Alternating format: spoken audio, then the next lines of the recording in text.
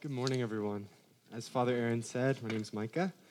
I like questions, and I like starting with questions, but my question this morning might make me lose a little bit of credibility, so if you could hang with me, that'd be awesome. How many of you, and I'm going to need some congregation participation, so if you could raise your hand just so I know what I'm working with. How many of you have seen Runaway Bride with Julia Roberts? Oh, great. That's good news. That's really good news. I'm from her hometown, and I have 3 older sisters and no brothers, so I stood no chance. I've seen the movie probably close to like 25 times. Yeah, and it's not my favorite movie, but it's good, but that's beside the point. But for those of you who haven't seen it, all right, the main character, Julia Roberts, is engaged 7 different times, okay? And every day when the wedding day rolls around, the people, the guests to the wedding come to the church or the park or the field, wherever it is, depending on the new arrangements.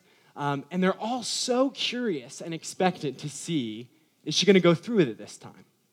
Is she actually going to do it? And the music starts playing, and the groom's standing up at the front, smiling kind of nervously. and she starts walking down the aisle, and then the music changes. The music changes, and then she looks down, and she swallows, and she takes a step back, and then everybody starts whispering. And before you really have the chance to hope for a change, she's running out the door and conveniently jumps on a UPS truck that's driving away and rides off into the distance. This is supposed to be a lighthearted romantic comedy. She does end up marrying Richard Gere, in case you're wondering. But for some of us who've seen the movie, in between the laughs and in between the expectation for us for her to finally get it, we resonate with something. Like we can sympathize a little bit with her desire to run away. And some of us have done it. Maybe not as dramatically as Julia Roberts, but enough to make our jokes about commitment issues with our friends only ever half jokes. You know what I'm saying? Have you ever run away from someone that you trusted? Maybe not for good reason. All of us have our issues, right? And a lot of self-disclosure. This is definitely one of mine, probably top 3. And my friends know it. My friends know that about me. And I praise God for that because they know how to read the signs, and when necessary, they know how to, so to speak, tie me down. Because my tendency to run away can destroy my relationships. In the season of losing one particular friend, I kind of justified cutting off my friendship with him because we both changed a ton and we were growing in different directions, and he couldn't really relate to me anymore. And if I'm honest, I always felt like I had to be defensive around him. And so when someone would ask me about the friendship, I'd say, yeah, it's so sad that the friendship's over, but I guess it just kind of had to happen. It's probably for the best. When honestly, I was being pretty selfish. As you can probably imagine, this issue bleeds its way into my relationship with the Lord. I've tried to run away from God several times since I've become a Christian, and the closest I got was 4 years ago, this month actually. I couldn't feel God in that season. And my mind was filling with reasons why he might not be there. What if I was wrong? And what if I had consigned myself to a life of being committed to this God who isn't actually there? And can God really exist in the first place? I mean, what about human suffering and other religions and insert reason to question the existence of God here? I was asking it. And did I mention that in this season of asking all of these intellectual questions 4 years ago, I was in the throes of several habitual sins that I had no intention of stopping. Friends, I want to suggest to you this morning that when our hearts harden toward God, it's almost always a product of sin. When our hearts harden toward God, it is almost always a product of sin. We can say we have reasons or unanswered questions that put a wedge between us and God, but if we're really honest with ourselves, it's the lure of our sin that plugs our ears to him. That way we can justify running away, because how are we supposed to have a relationship with him if we can't hear him?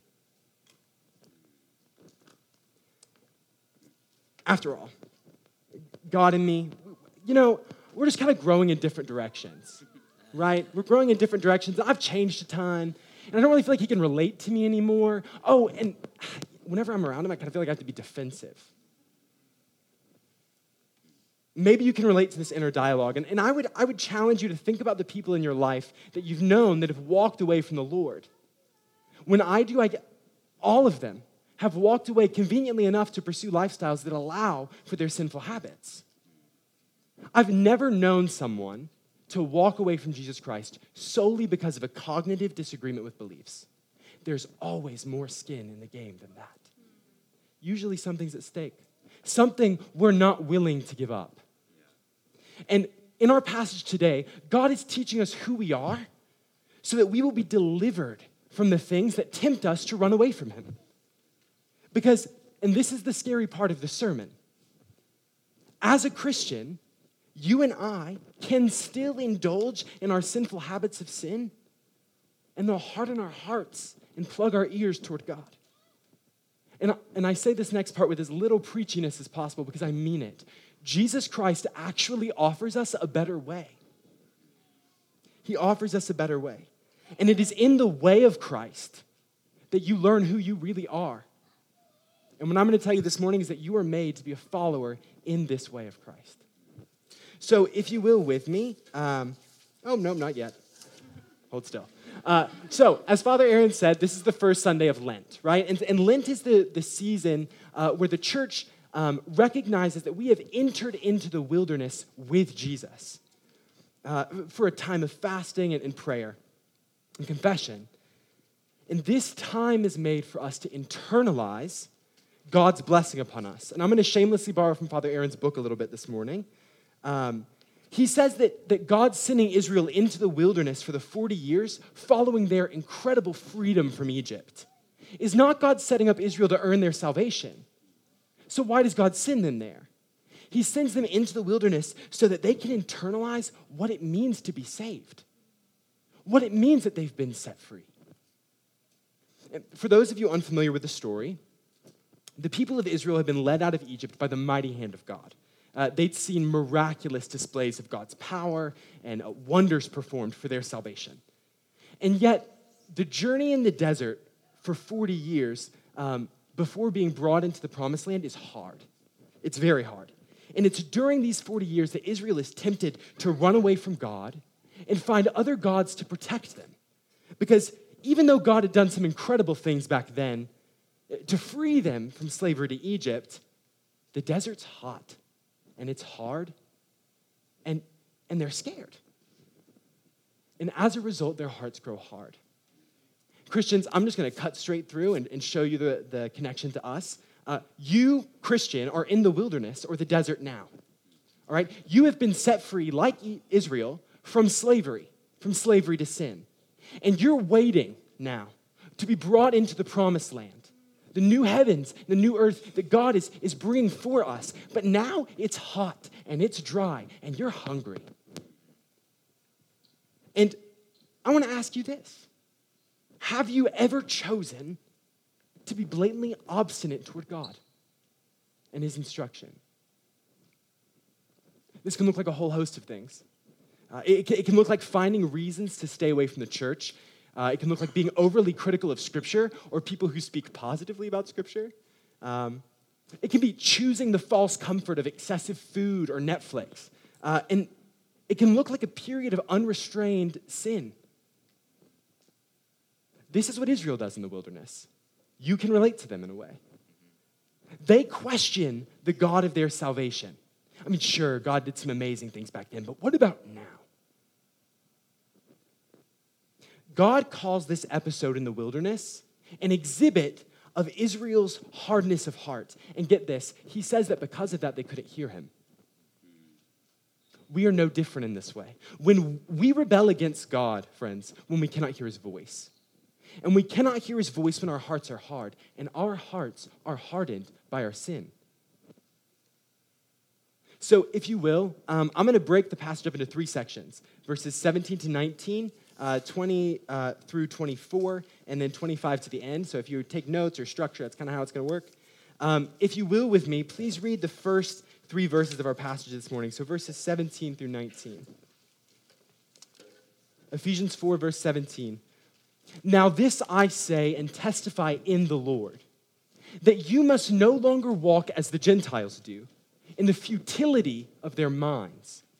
They are darkened in their understanding, alienated from the life of God because of the ignorance that is in them, due to their hardness of heart. They have become callous and have given themselves up to sensuality, greedy to practice every kind of impurity. Here in this passage, the Gentiles are simply people who aren't of faith, unbelievers. And according to Paul, they walk in the futility of their minds. They're separated or alienated from the life of God because of their ignorance. And they're ignorant because of their hardness of heart. So if you were to map it out, right, you've got hardness of heart leads to ignorance. Ignorance leads to separation, alienation from God. But the question is, what causes this in the first place? Paul says it's the practice of giving themselves up to sensuality. Their endless hunger and pursuit of impurity. And if you're anything like me, when I first read this, I wonder, why the heck is Paul giving the church of Ephesians, believers, a detailed exposition of the anatomy of an unbelieving heart? These are people of faith. So why do they need to be taught about what the unbelieving heart looks like? It doesn't really apply to them after all, right? Look at verse 17. Paul says, this I say and testify in the Lord, that you no longer walk as the Gentiles do. As Christians, as those wandering in the desert with God, we have the capacity to become hard-hearted toward him by giving ourselves up to sensuality and impurity. And I want you to listen to a warning from elsewhere in Scripture. And I want you to kind of be shocked by it. Because this is to Christians. Listen to this.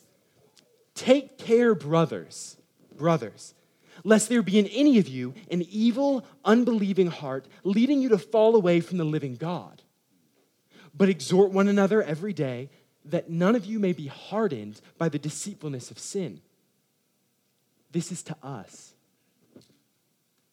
Be careful that an evil, unbelieving heart isn't calcifying in your chest so that you fall away from the living God. What the heck? Right? That should catch your attention. It certainly catches mine. And I want to call you to, this morning is a calling to be aware. Be aware of the deceitfulness of your sin. What it tries to convince you of, what it tells you. This warning is the danger of choosing to live like people who are not of faith. When we participate in their sinfulness, when we indulge the sensuality of our flesh unrestrained, when we explore all sorts of impurity and ungodliness, we are plating our hearts with calluses that make us look at God with dangerous suspicion. Brothers and sisters, it is a heart hardened by the deceitfulness of sin that looks at God's work in your life, looks at your salvation, and says, yeah, I think he did stuff back then. Maybe I was just delusional, right? Maybe I was just it was the people I was around, or it was the food I ate that day, because he's not here now. And I have these desires and these hungers for all sorts of things, and God can't possibly call me to be hungry. That's inhumane. Friends, God does call us to be hungry. And he calls us to be satisfied by something far greater than our sin. However, this rebellious language, that inner dialogue, questioning what God has done in the past, it's kind of the first steps of tying your shoes to get ready to run away. This is why Paul warns you and me against walking like faithless people. Our sin clouds our minds and our ears. We're not to walk like them anymore because our salvation didn't come from them in the first place. They are darkened in their understanding. They are alienated from the life of God. But Christian, you are not. And so if you're here this morning and you're not following Christ yet, I do want to encourage you that this sermon is still just as much for you. But rather than hearing this as a warning against a sinful way of life, I want you to hear me say this. Your separation from God and your hardness of heart and your skepticism, the answers to that are not found in your reason. And they're not found in your mastery of Christian beliefs. They're found in Jesus Christ himself. And Christians, that applies to you. So for believers and skeptics alike, if you would please read with me verses 20 through 24. And what I want you to notice is that verse 20 begins with a contrast. So he's shifting. Verses 17 through 19, he's talking about the way of the wicked and the unbelieving. And then he says this in verse 20.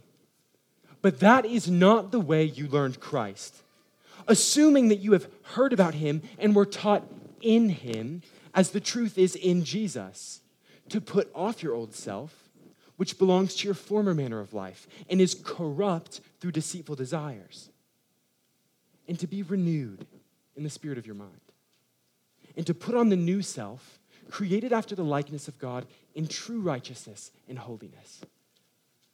Paul begins this section by saying, that's not the way you learned Christ. The way of Christ, friends, is a way that he has forged for us. It's a way that it's soft. It's a softness of heart toward God. And the last thing I want you to think from this sermon, because this sermon it's a little bit heavier. The last thing I want you to think is that God is calling you to some mystical and unreasonable standard of living, a legalistic expectation given by God who doesn't know what it's like to hunger and to hurt and to long in the wilderness. On the contrary, the way of Christ is a way lived by Christ himself and given to you.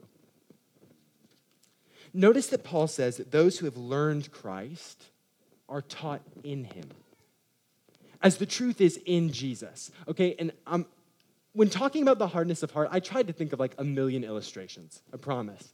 It's really hard to find one better than Israel, but I know that can be like a little taxing, so I'm going to ask you to stick with me, okay? Try and stick with me on this, because it is really, really a helpful illustration. Think back to Israel in the wilderness, okay? God frees them from oppression to Egypt, from slavery, where they've been enslaved for 400 years, mind you. And he sends plagues against Egypt, does incredible miracles. He's flexing a little bit, showing off his power to the world. And then he takes them out of Egypt, and he brings them into the desert. And it's there, in the dry and desolate wilderness, that Israel's heart hardens and begins to doubt God. And friends, the rest of their history is marked by God speaking to them, telling them that their heart is diamond hard in one place, and that it's keeping them deaf to the voice of God, and it makes them unable to fear him as God. However, God makes a promise to this people with a chronic issue of hardness of heart. And he says this, hear the magnitude of this promise. He says, I will give you a new heart, and a new spirit I will put within you. I will remove your heart of stone and give you a heart of flesh. Friends, here God himself is promising to fix their issue. He's promising to fix their hardness of heart. My early life as a Christian was kind of clouded under a bit of a shadow of seeing God the Father as like a stern and distant father that's only willing to help me with issues that I can't really prevent, like anxiety or depression or, fill in the blank. However, issues stemming from my own choices, like sexual sin, lack of self-discipline, those were off limits for God's help. Because in my mind, he'd already helped me by giving me the choice. I was the one that messed it up, so I needed to suffer the consequences. And what this passage reveals to me, this promise that God gives to Israel in their obstinacy, is that God is not a father that requires me to be innocent before he helps me. He is not a father that requires you to be innocent before he helps you. He is a father who both administers the consequences of our sin and stays with us as we endure them and brings us out. But here's the question. Israel's heart became really hard. I'm talking hard enough so that they were sacrificing their children to other gods and idols. Their kids. So what does God promise to do? He promises to punish them. And he promises to give them a new heart. He deals with their issue to bring them into a better way of living with a soft heart toward God. But where does that heart come from? And this is where Ephesians ties in. So there's my long illustration to hopefully hit this point home. Brothers and sisters, this soft heart is the heart of Jesus. After God blesses Jesus at his baptism, where does he send him? Into the desert for 40 days and 40 nights, where he will be tempted, like Israel, to harden his heart and close his ears to the voice of God. But instead, Jesus does what Israel couldn't do. And he makes a way for us to tag along. A way of living in the wilderness with a soft heart and with ears open to the voice of God. And closed to the whispered lies of our sin. That is what Paul means when he says that those who have learned Christ are those who were taught in him to put off your old self, which belongs to your former manner of life and is corrupt through deceitful desires, and to be renewed in the spirit of your minds, and to put on the new self, which is created after the likeness of God, in true righteousness and holiness. This new self is Christ. What Paul kind of says vaguely here, he says explicitly in Romans. So if you're questioning, if that's a question, like this new self can actually be Christ, listen to this in Romans. It's amazing. He says, walk properly as in the daytime, not in orgies and drunkenness, not in sexual immorality and sensuality, not in quarreling and jealousy, but put on the Lord Jesus Christ and make no provision for the flesh in regard to its lusts. The way of Christ, hear this, the way of Christ is the way in and with Christ. The one who entered the wilderness with a soft heart, and the one who thwarted the deceptions of Satan. Christian, you have been united to him by the power of God. And you are both able and called to walk in this way.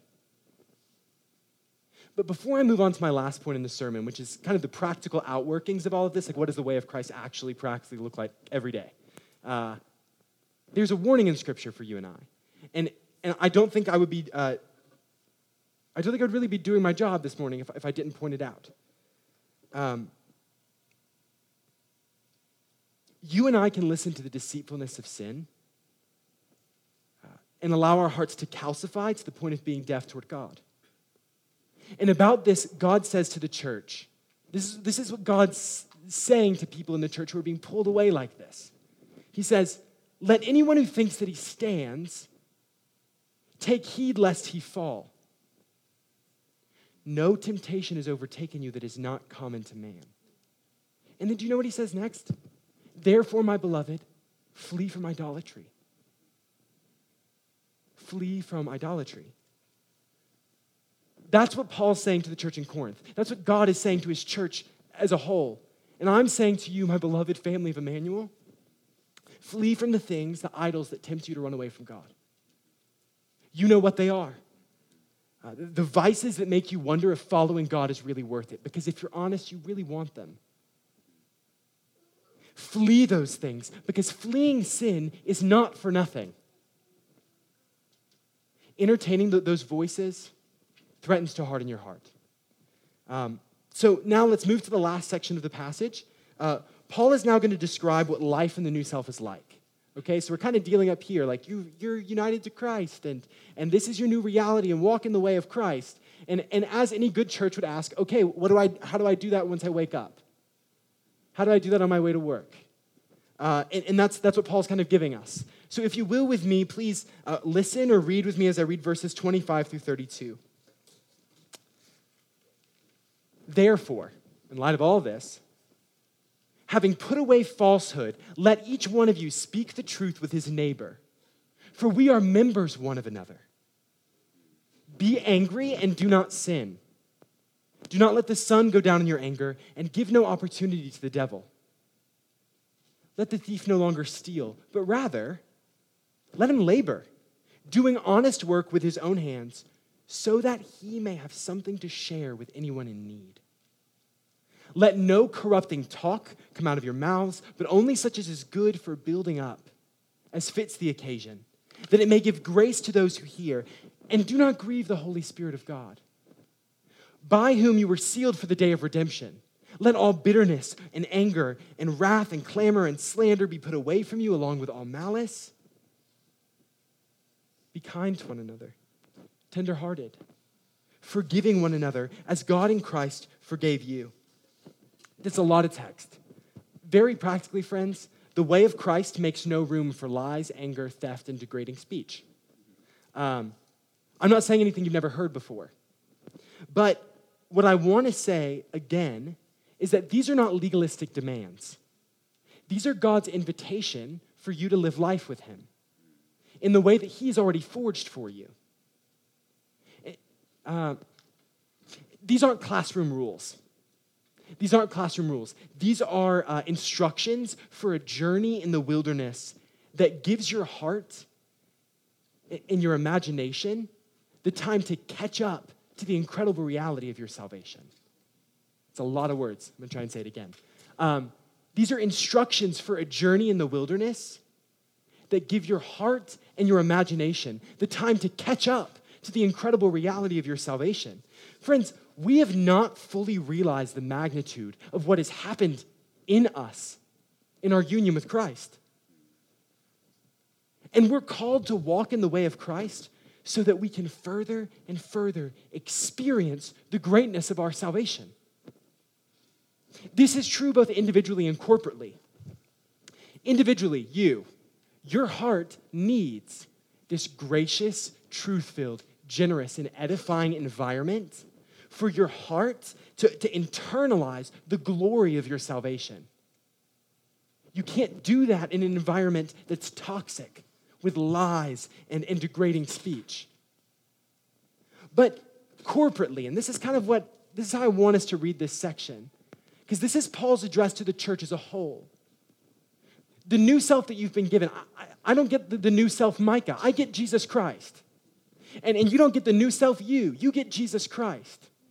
And so when we put on the new self together, this exhortation of this way of life, these practical things, is for us as a church.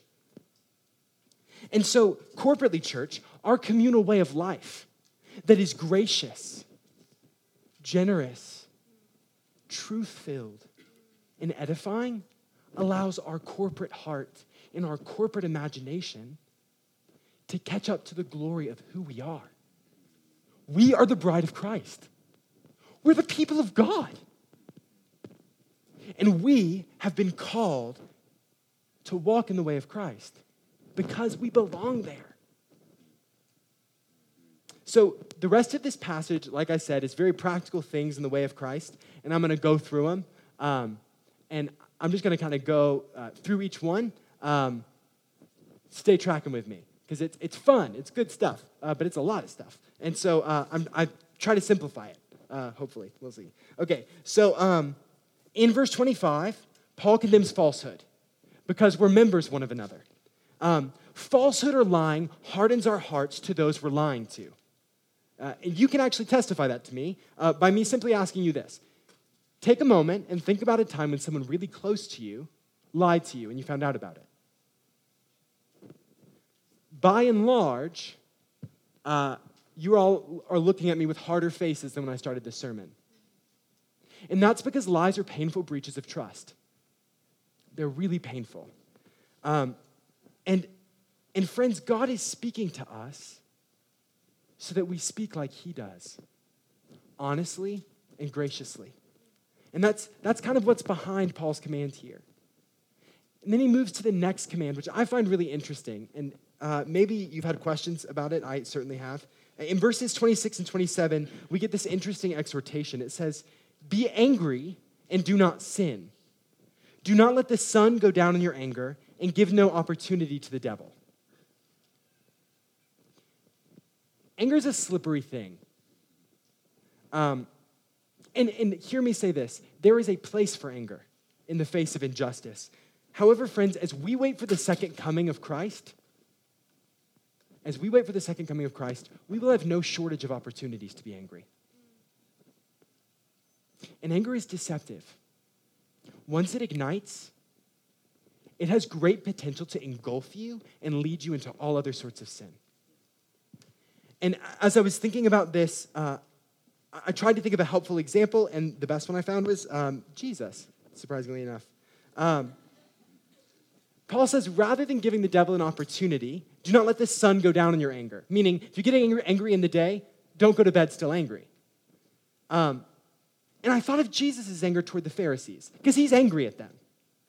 He says that they have shut the doors of the kingdom of heaven in their faces.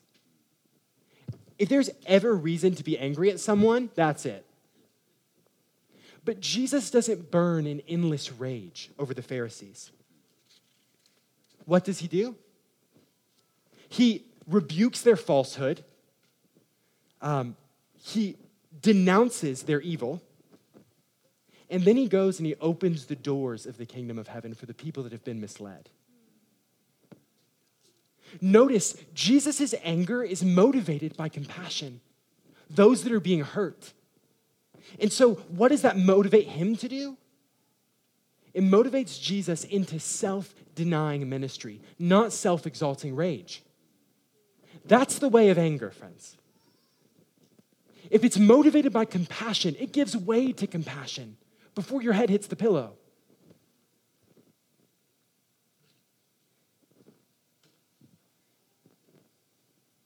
Moving along. I got lost, sorry. So, moving along in the passage. Look at the final two things listed in verses 28 and 29. Paul instructs thieves to not only stop stealing, but to work really hard so they're able to provide for others. And then when he rebukes people for unwholesome speech or degrading speech, it's paired, it's connected to a command to use gracious speech. So you're giving grace to those who hear you. Both of these commands are a denial of something that is destructive for the sake, not for something neutral, but for something edifying. And I don't want you to get me wrong, both of these commands are hard. But Jesus Christ calls us into the wilderness. He calls us into hard work and gracious speech, not for nothing, but for others. He calls us into the wilderness, into hard work for others. Financial sacrifice and self-restraint. Family, this is the way of Christ. So, how do I conclude all of this? It's a lot of text. And let me start by saying this. There are two ways to respond to God in the wilderness. And we're sitting there, right? First way of responding, we can live like those people who don't have faith. We can indulge the sensuality of our flesh unrestrained and live with our hearts hardening by the deceitfulness of our sin. In this way, your sin deceives you and leads you deeper and deeper into rebellion against God. And family, the best word I could find to give you for this is beware. Beware of that. There's a warning there in Scripture, and it's not to be glossed over.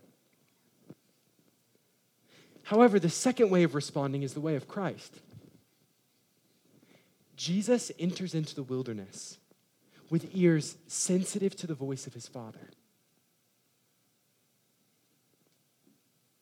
And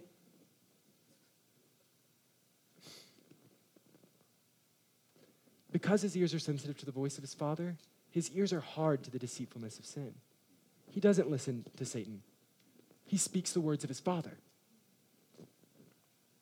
Brothers and sisters, God has removed your heart of stone and given you a heart of flesh. Jesus Christ's heart of flesh, mind you.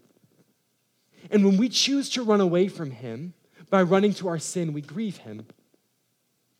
Because that's not the way of life that he's made for us. Jesus has made it possible for us to put away bitterness and anger and slander and malice so that we can walk in his way, a better way, kindness toward one another, tender-hearted and forgiving, because that's who God is. And family, that is who you are in Christ. We are followers in the way of Christ.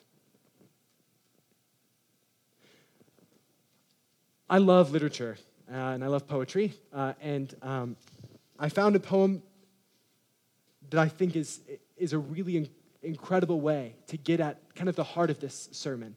Not for you to walk away feeling the oppression and weight and guilt, but for you to know that God is calling you into a way that is life-giving, and he's there to bring you into it.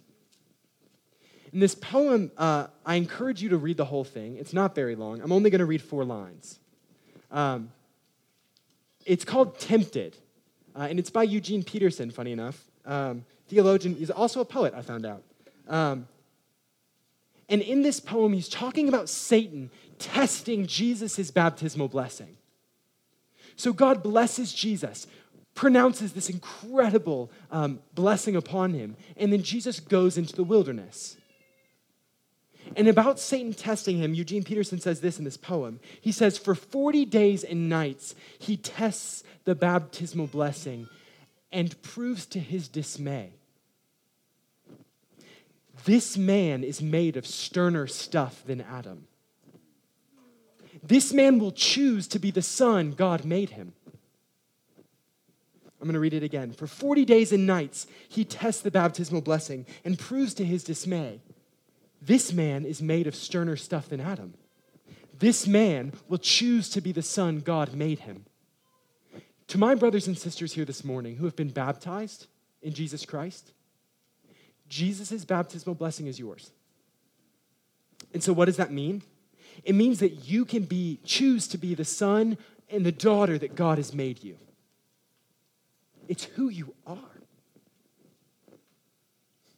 So when temptation comes, and when you fail by sinning against the Lord, keep your heart soft by not listening to the lies of your sin. Instead of sitting in it, repent and believe the gospel. That's the way of Christ. So this morning, thank you for listening. And I encourage you, as you leave today, as you go through this week, first week of Lent, first full week of Lent, it's hard. I encourage you to read this again with these things in view. In the name of the Father, and the Son, and the Holy Spirit, amen.